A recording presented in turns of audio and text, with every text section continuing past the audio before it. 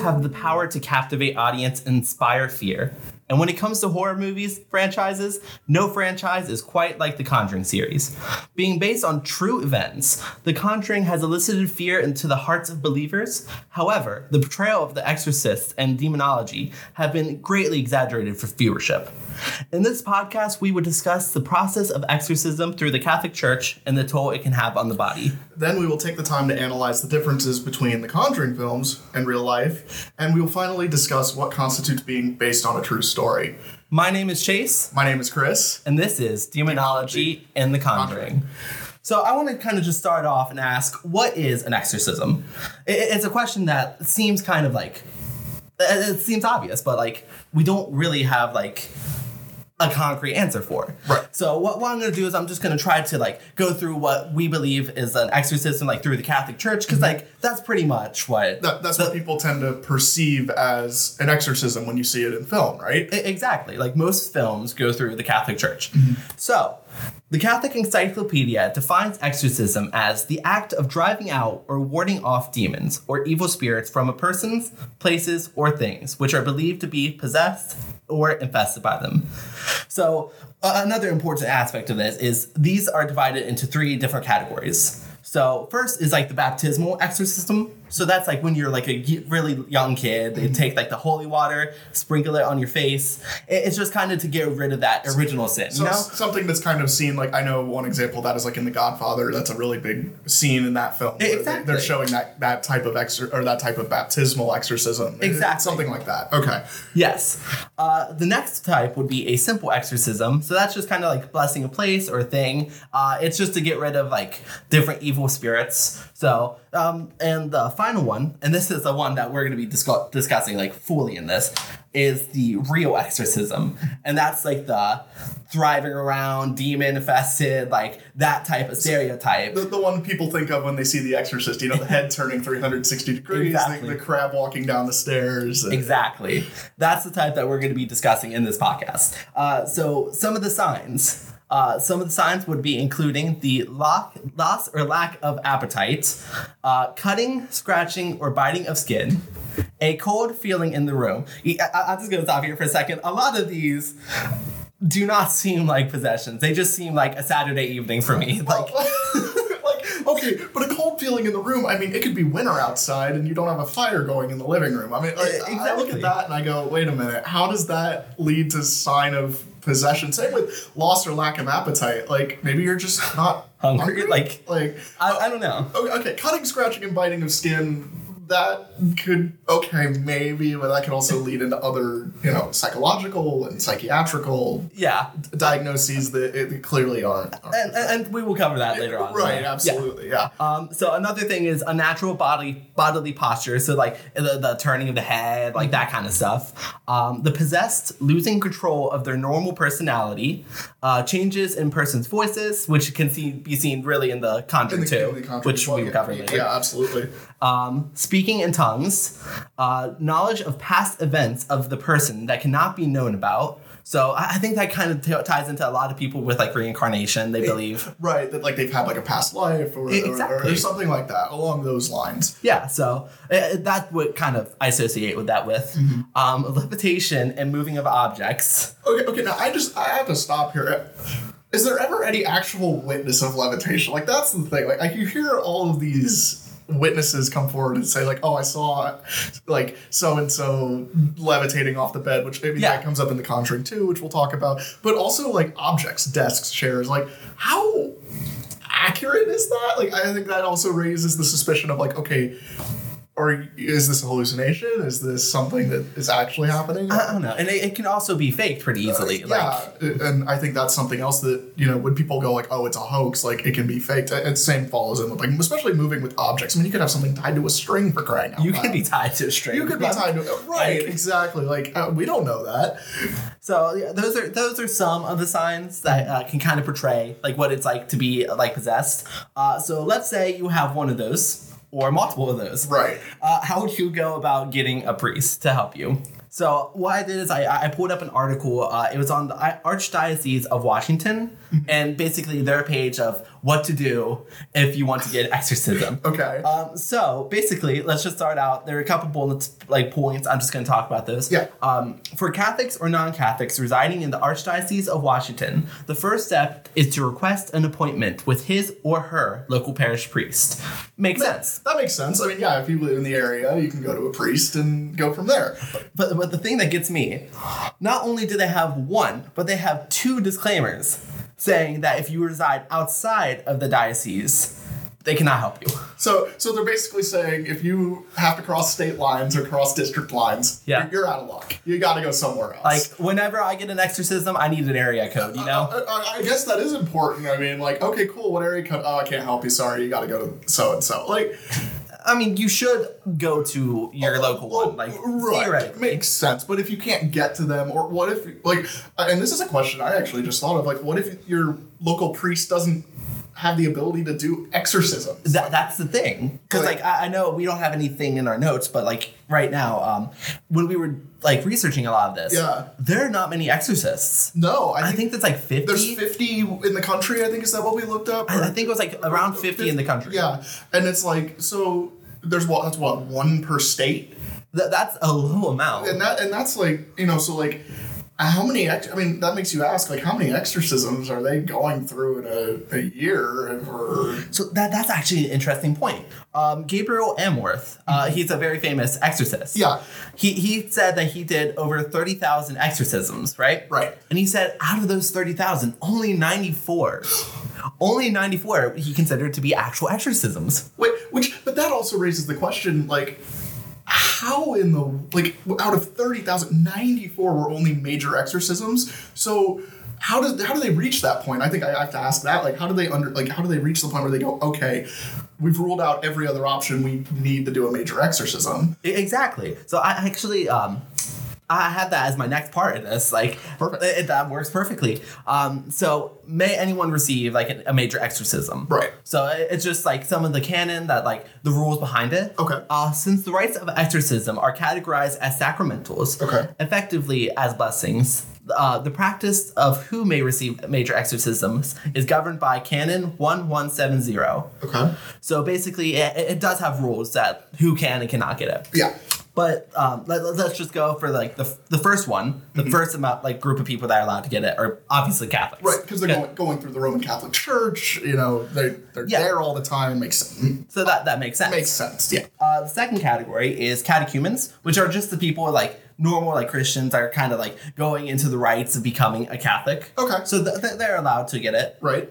Non-Catholic Christians who request it, which is that I find that interesting. That actually is a little surprising because you would think the Catholic Church would be like, well, you're not Catholic, and you're not going through the steps to be Catholic.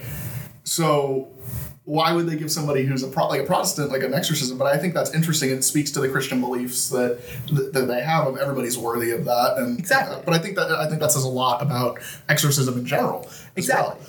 So, and then the fourth category is actually non-Christians who believe that they need to get an exorcism and that desire to, like, get it, which I find that baffling. It's just like, I don't know. The non-Christian believers who request it, it's like, well, if they're going to you, that means they request it. Yeah, well, but that actually makes me think, like, if somebody who say, are they Jewish, are they Muslim, like, can they go to a Catholic priest and get an exorcism then if they believe they need it? I mean, I feel like a lot of them, like, would just go to, like, if they're Jewish, they go to a synagogue, or a mosque if they're Muslim. But yeah, but I think that's a fair question. It is fair. You know, what if they can't get to one and they're like, well, based on, like, what we're going to talk about with the Conjuring, they know Catholic priests do exorcisms. Yeah, like, I think that's interesting that they go, hey, like, even if you're not Christian, you can still get an exorcism if you need it. Exactly. And I think that raises the question of, when do you need an exorcism? Like, I don't know you're getting ready to talk about that, but, like, when do you decide that you need one, and when does a priest decide that you need one? Well, there are guidelines for that. So according to the Vatican guidelines in 1999, the person who claims to be possessed must be evaluated by doctors to rule out mental or physical illness, which I think that's a very important step. That's very much overlooked in like day to day, and I have examples down. Well, and I think bringing it up into in the Conjuring films, that isn't something that gets talked about really at all. And I know we're gonna talk about that later on, but it's like you have this idea that like if there is, you know, being mental or physical illness, like being able to rule that out is extremely important, because you don't want to go perform an exorcism on somebody that's, schizophrenic or is like struggling with a physical illness. And, and we're going to talk obviously about what that can do to somebody's body later on, but like you factor that in as well, and that could be a huge issue. Yeah. I definitely think that looking at like the mental and physical illness is an important aspect. Like I brought up before, only 94 people out of 30,000. Exactly. So how do you weed out who is and who is not needing an exorcism? So that's an important step and figuring it out. Yeah. It says that, and many times the person usually just needs spiritual or medical help, which makes sense. Right. And it's just trying to give them that spiritual or medical help that they desperately need. That they need, rather than jumping straight to exorcism. And because it's a massive step. Yeah, and that would be a big step to go from, oh, you're dealing with mental illness, let's go ahead and exorcise you for demons. Like, that is a logic jump there that doesn't quite make sense. Exactly.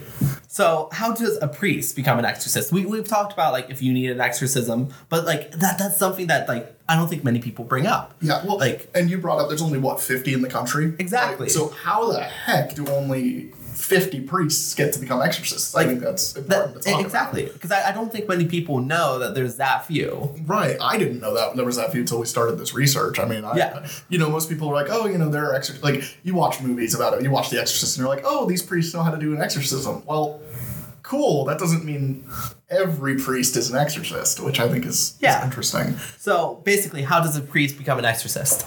So they are appointed to the office of exorcist. Usually it's by the diocesan bishop, so whichever diocese you're near. In either case, the exorcist should work closely with and under the direction of the bishop of the area. Okay. And they have a section, Canon 1172, Section 2, that kind of goes over it and basically says some of the things that are needed. Yeah. Like they need piety, knowledge, prudence, and integrity of life. And I think that's interesting that they bring up piety, especially integrity of life. Like I feel like when you look at that, you could go, okay, well, can that be defined objectively, or is that from exorcist to exorcist, or is that based on Christian doctrine? Is that based on? I think that for me, I look at that and I have like a list of questions just going through my head that we obviously don't have the answers to right now. Yeah, but I think that is fascinating, and I think also going through the process of becoming an exorcist also is extremely important. It is a very important process. No, there's actually something that I find like it's really cool to think about. Did you know that priests actually have an exorcist like outfit that they put on for it? No. Like, that's actually dictated. So, the priest must wear a type of embroidered white tunic called a surplice, alongside with a purple stole, right? Okay. That's just weird to think, like, there's a specific outfit. Well, and I think, I look at it like this, you think to, again, going back to The Conjuring, going to The Exorcist, going to popular culture and talking about exorcisms, they're never dressed like that. Yeah. I don't know if you've noticed that, like, in The Exorcist, I think the priests are dressed in all black. Because that's the public perception of what a priest looks like. Yeah, and they're carrying, like, the rosaries and the holy water, but they're not dressed in what's described here in canon law, which I think is really fascinating that they're taking that slight turn away from what's actually described by the Catholic Church. Exactly. So during this exorcism, what the priests will usually do is they call upon the help of the saints, they pray, and then they read excerpts from the Bible, the ones of Jesus driving out the demons. And they use that, they do it over and over and over again to try to like help cure the person, which I think that's a fascinating way to like go about it. Because like there's nothing in the Bible, that at least that I know of, that dictates. And I can't think of anything outside of what's brought up here. It does make me think of like, again, going to The Exorcist or The Conjuring, going to these films where it's portrayed and constantly hearing the power of Christ compels you over and over again. And I don't think that's actually a piece of scripture that I know of.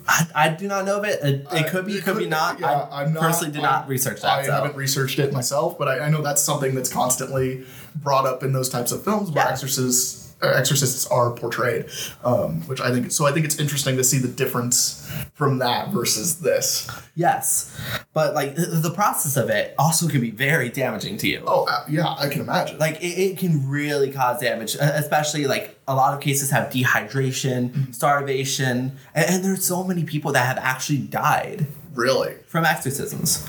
Like when you think of an exorcism, you just think kind of like at least the way I do it, see it. It's just like a lot of praying, a lot of praying, a lot of praying. But it's hard to kind of conceptualize that people have died. Yeah, I agree. Like, you know, you think about an exorcism and you think, I think the first thing that comes to people's mind is the Pentecostal form of exorcism. Yes. Laying of hands, things like that. But like you mentioned, like dehydration, like how long are these going to...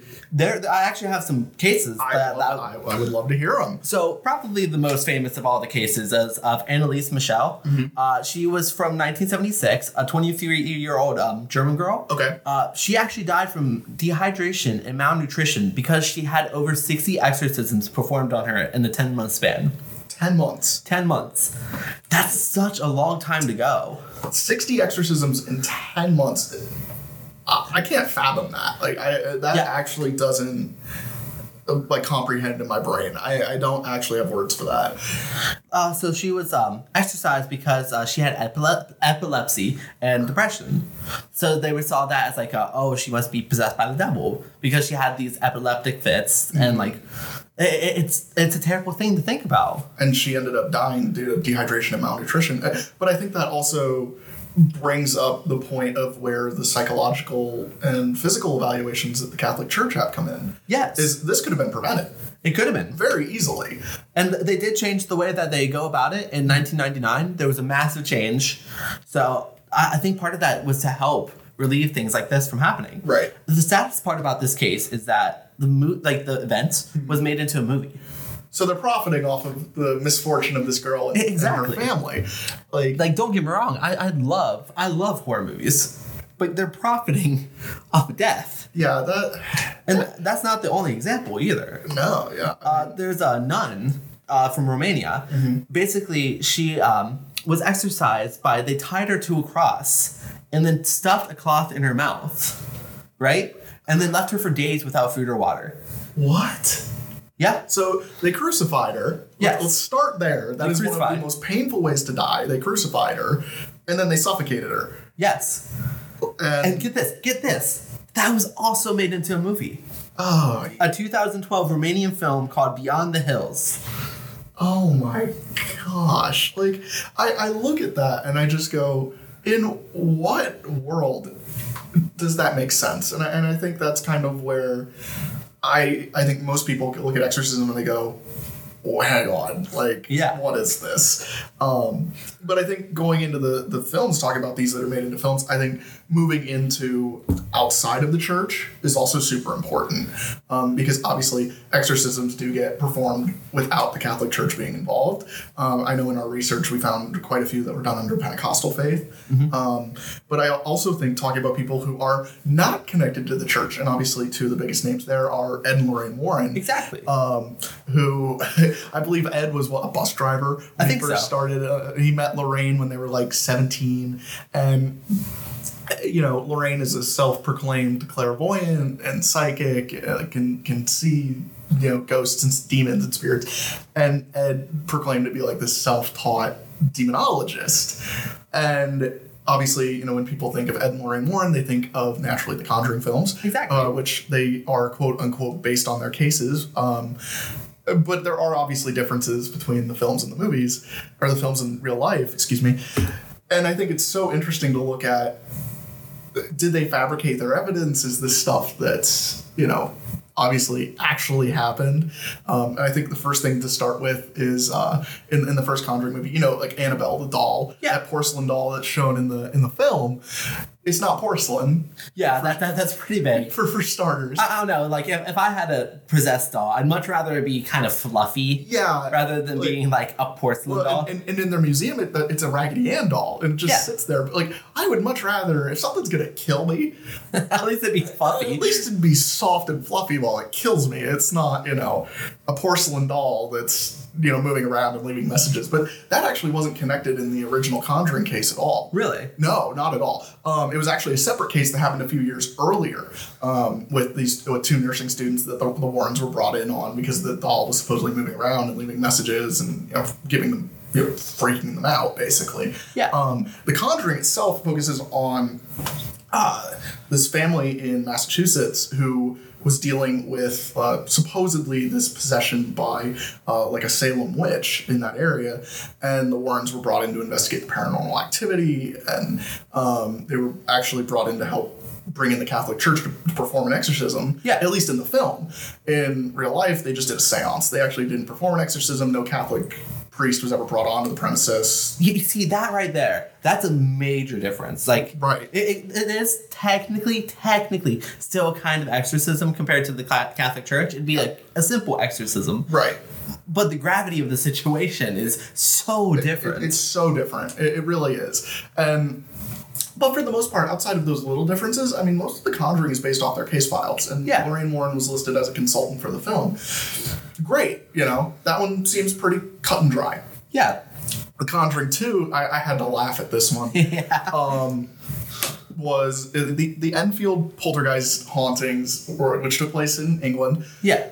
The Warrens are said to have been brought on by the family. They showed up uninvited. They were very minor investigators in this case, and they were there for maybe 24 hours. And they turned this into a full feature-length film when the family said, like, yeah, they showed up, were there for 24 hours, said we could make a bunch of money, and dipped.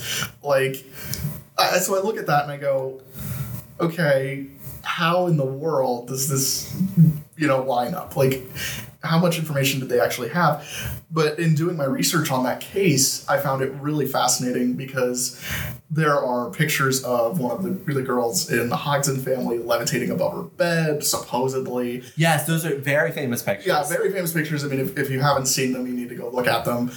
But when I looked at them, I laughed. Because it doesn't look like somebody levitating. It looks like It looks like a 12-year-old girl jumping on the bed. Off her bed. Exactly. And there's reports of other paranormal investigators who were there who saw her and her sister bending spoons and like trying to kind of fabricate this idea of a haunting. And maybe there was paranormal activity. I'm not going to go out. We can't be there. I wasn't there. I'm not going to go out and, go, oh, they're completely wrong. It's a total hoax. Like, I'm not going to debunk what they've said. I did not witness it. Just putting that out there. But it's interesting that this was made into a movie. And the people who are shown in the movie... To be prominent. Yeah, to be prominent. The Warrens were there for 24 hours. So I look at that and I go... They never really had a case here.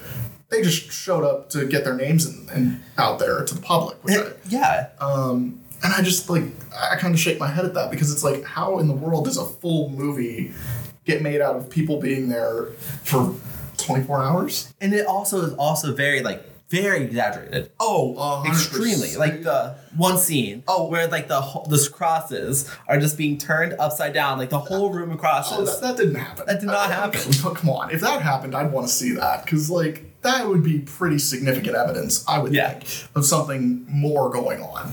And I think, and obviously The Conjuring 2 has a lot that is exaggerated, embellished, clearly didn't happen or was very minimal. And then talking about The Conjuring 3, we had a really good discussion in doing our research about this. Oh, wow.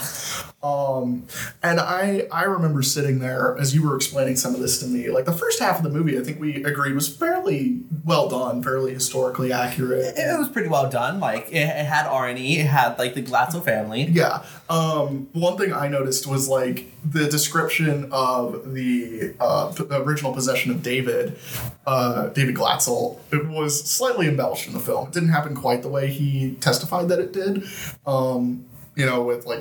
With the hand, grabbing him and out of the waterbed and things like that. Obviously that it's fabrication for viewership. For viewership, exactly. Which we understand. It makes sense. That makes sense. You can only do so much with the court case. With the court case, but I think what's so interesting is this was the first time that possession had been used in a U.S. court case. Which is just boggling to me.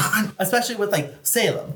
Right. Well, you think about it this way. It was the first time it had ever been entered into U.S. law, in a court of law. And the fact that it was even used is kind of impressive, because you think about the judicial system and you think about separation of church and state, and it starts to kind of blur that line when you're like, okay, well, this person, they committed, they killed the person. They killed this person, but they did it because they were possessed. But also wasn't him. Wasn't him, but I think that opens up a giant can of worms in that regard. But it's interesting to see that there is like an example of this actually being brought into the public eye. Yeah. And it really is kind of cool to look at. I mean, granted, the defense got tossed out. I mean, yeah. Almost immediately. But, like, viewership. They want to drag it out. They want to make it look... Right. And in talking about that, I mean, the second half of the film... Oh, gosh. It goes into the occult. I mean, come on. Like, we know that didn't happen based on the evidence we have. Yeah. But which, again, goes back to that embellishment for viewership. It goes back to the idea that, well, this, how do we make this interesting? Yeah. In the same with exorcisms, you think about The Conjuring where exorcisms are performed, or the cross is turning upside down, or, this cult, the occult being involved in this whole possession case in Massachusetts. And it's insane. It's insane. I will say that. It's insane. But it shows just how much, like, when you think of the words, based on a true story or based on these cases, how much of that do you have to include? And I think that's something that we wanted to talk about, especially. Exactly. But I feel like first we should go back to Ed and Lorraine Warren, right? Yeah, absolutely. Because, like, they had so much scandal around them. Oh, yeah, like, absolutely. both they had scandal when it comes to, like, spiritual, like, all their stuff being faked. Yeah. And we touched on that. We touched on that. Yeah, I mean, they fabricated their cases. I mean... they spent, 24 hours in Enfield? Yeah, in Enfield, they were there for 24 hours. Like, in the third movie, right?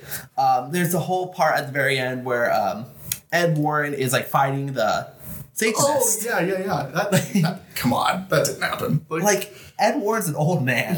I think no offense. By that point, he was born, like, 1926. I think that movie takes place in, like, the 80s. I mean, he's in his 60s. He's not fighting off a group of... He's looking good for 60s in the movie. I mean, I'll give Hollywood some credit there. They made him look really good. But it's interesting. It is. It's interesting that, I look at that and I go, okay, this is a guy who's supposed to be 60 years old and having fighting a group of Satanists. Like, okay? Like, it makes sense, but, you're trying to do it for entertainment value.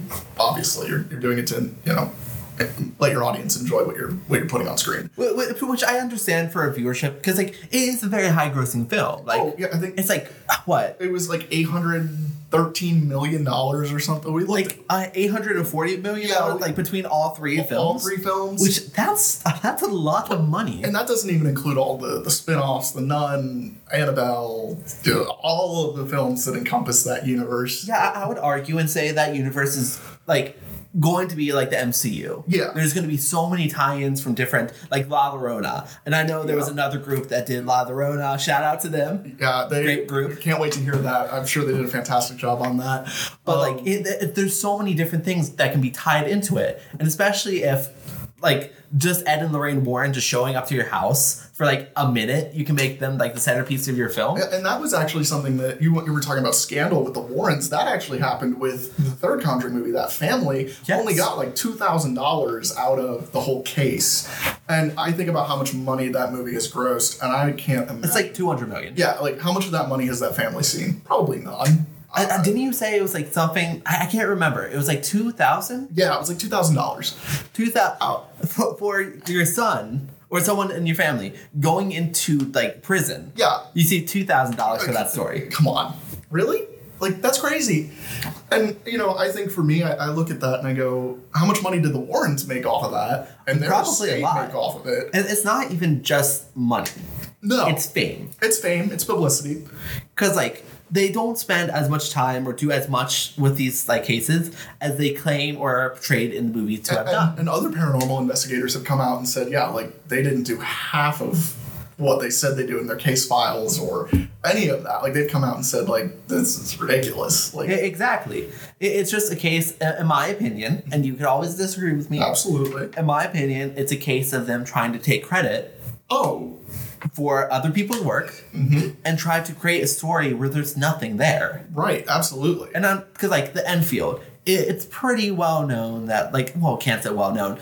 It's thought, highly thought, that is a false story. It looks like, from the pictures, from the evidence, it looks like it was fabricated. Yeah, absolutely. And yet the Warrens, who showed up for 24 hours, profited off of it, went and ran with it, and made it into a multi-million-dollar movie. Exactly. It's like, what, $300 million? Yeah. Like, that's a lot of money. And off of a story that doesn't really have a lot of evidence to corroborate it. Like I said, I wasn't there. I'm not going to debunk what the family might have gone through. That's not fair to them. But I think that brings us to a point where it's like, okay, these movies are supposedly all based on true events that from the Warrens case files. And I think leaving our audience and our listeners with the idea of, like, what is a true story? What constitutes being based on a true story? Exactly. Because, like, we went through the evidence. Like, we explained what, like, constitutes exorcism, some of the traits, some of that stuff. And we can see, like, it is very different from the ways the movies portray them. Absolutely. And these are dangerous things. Absolutely. Like, people have died from exorcisms. And what a lot of, like, things, like, are based off in Hollywood are these stories where people have died. Like, people, like, the exorcism of Emily Rose. Someone died. And they went and turned it into a movie.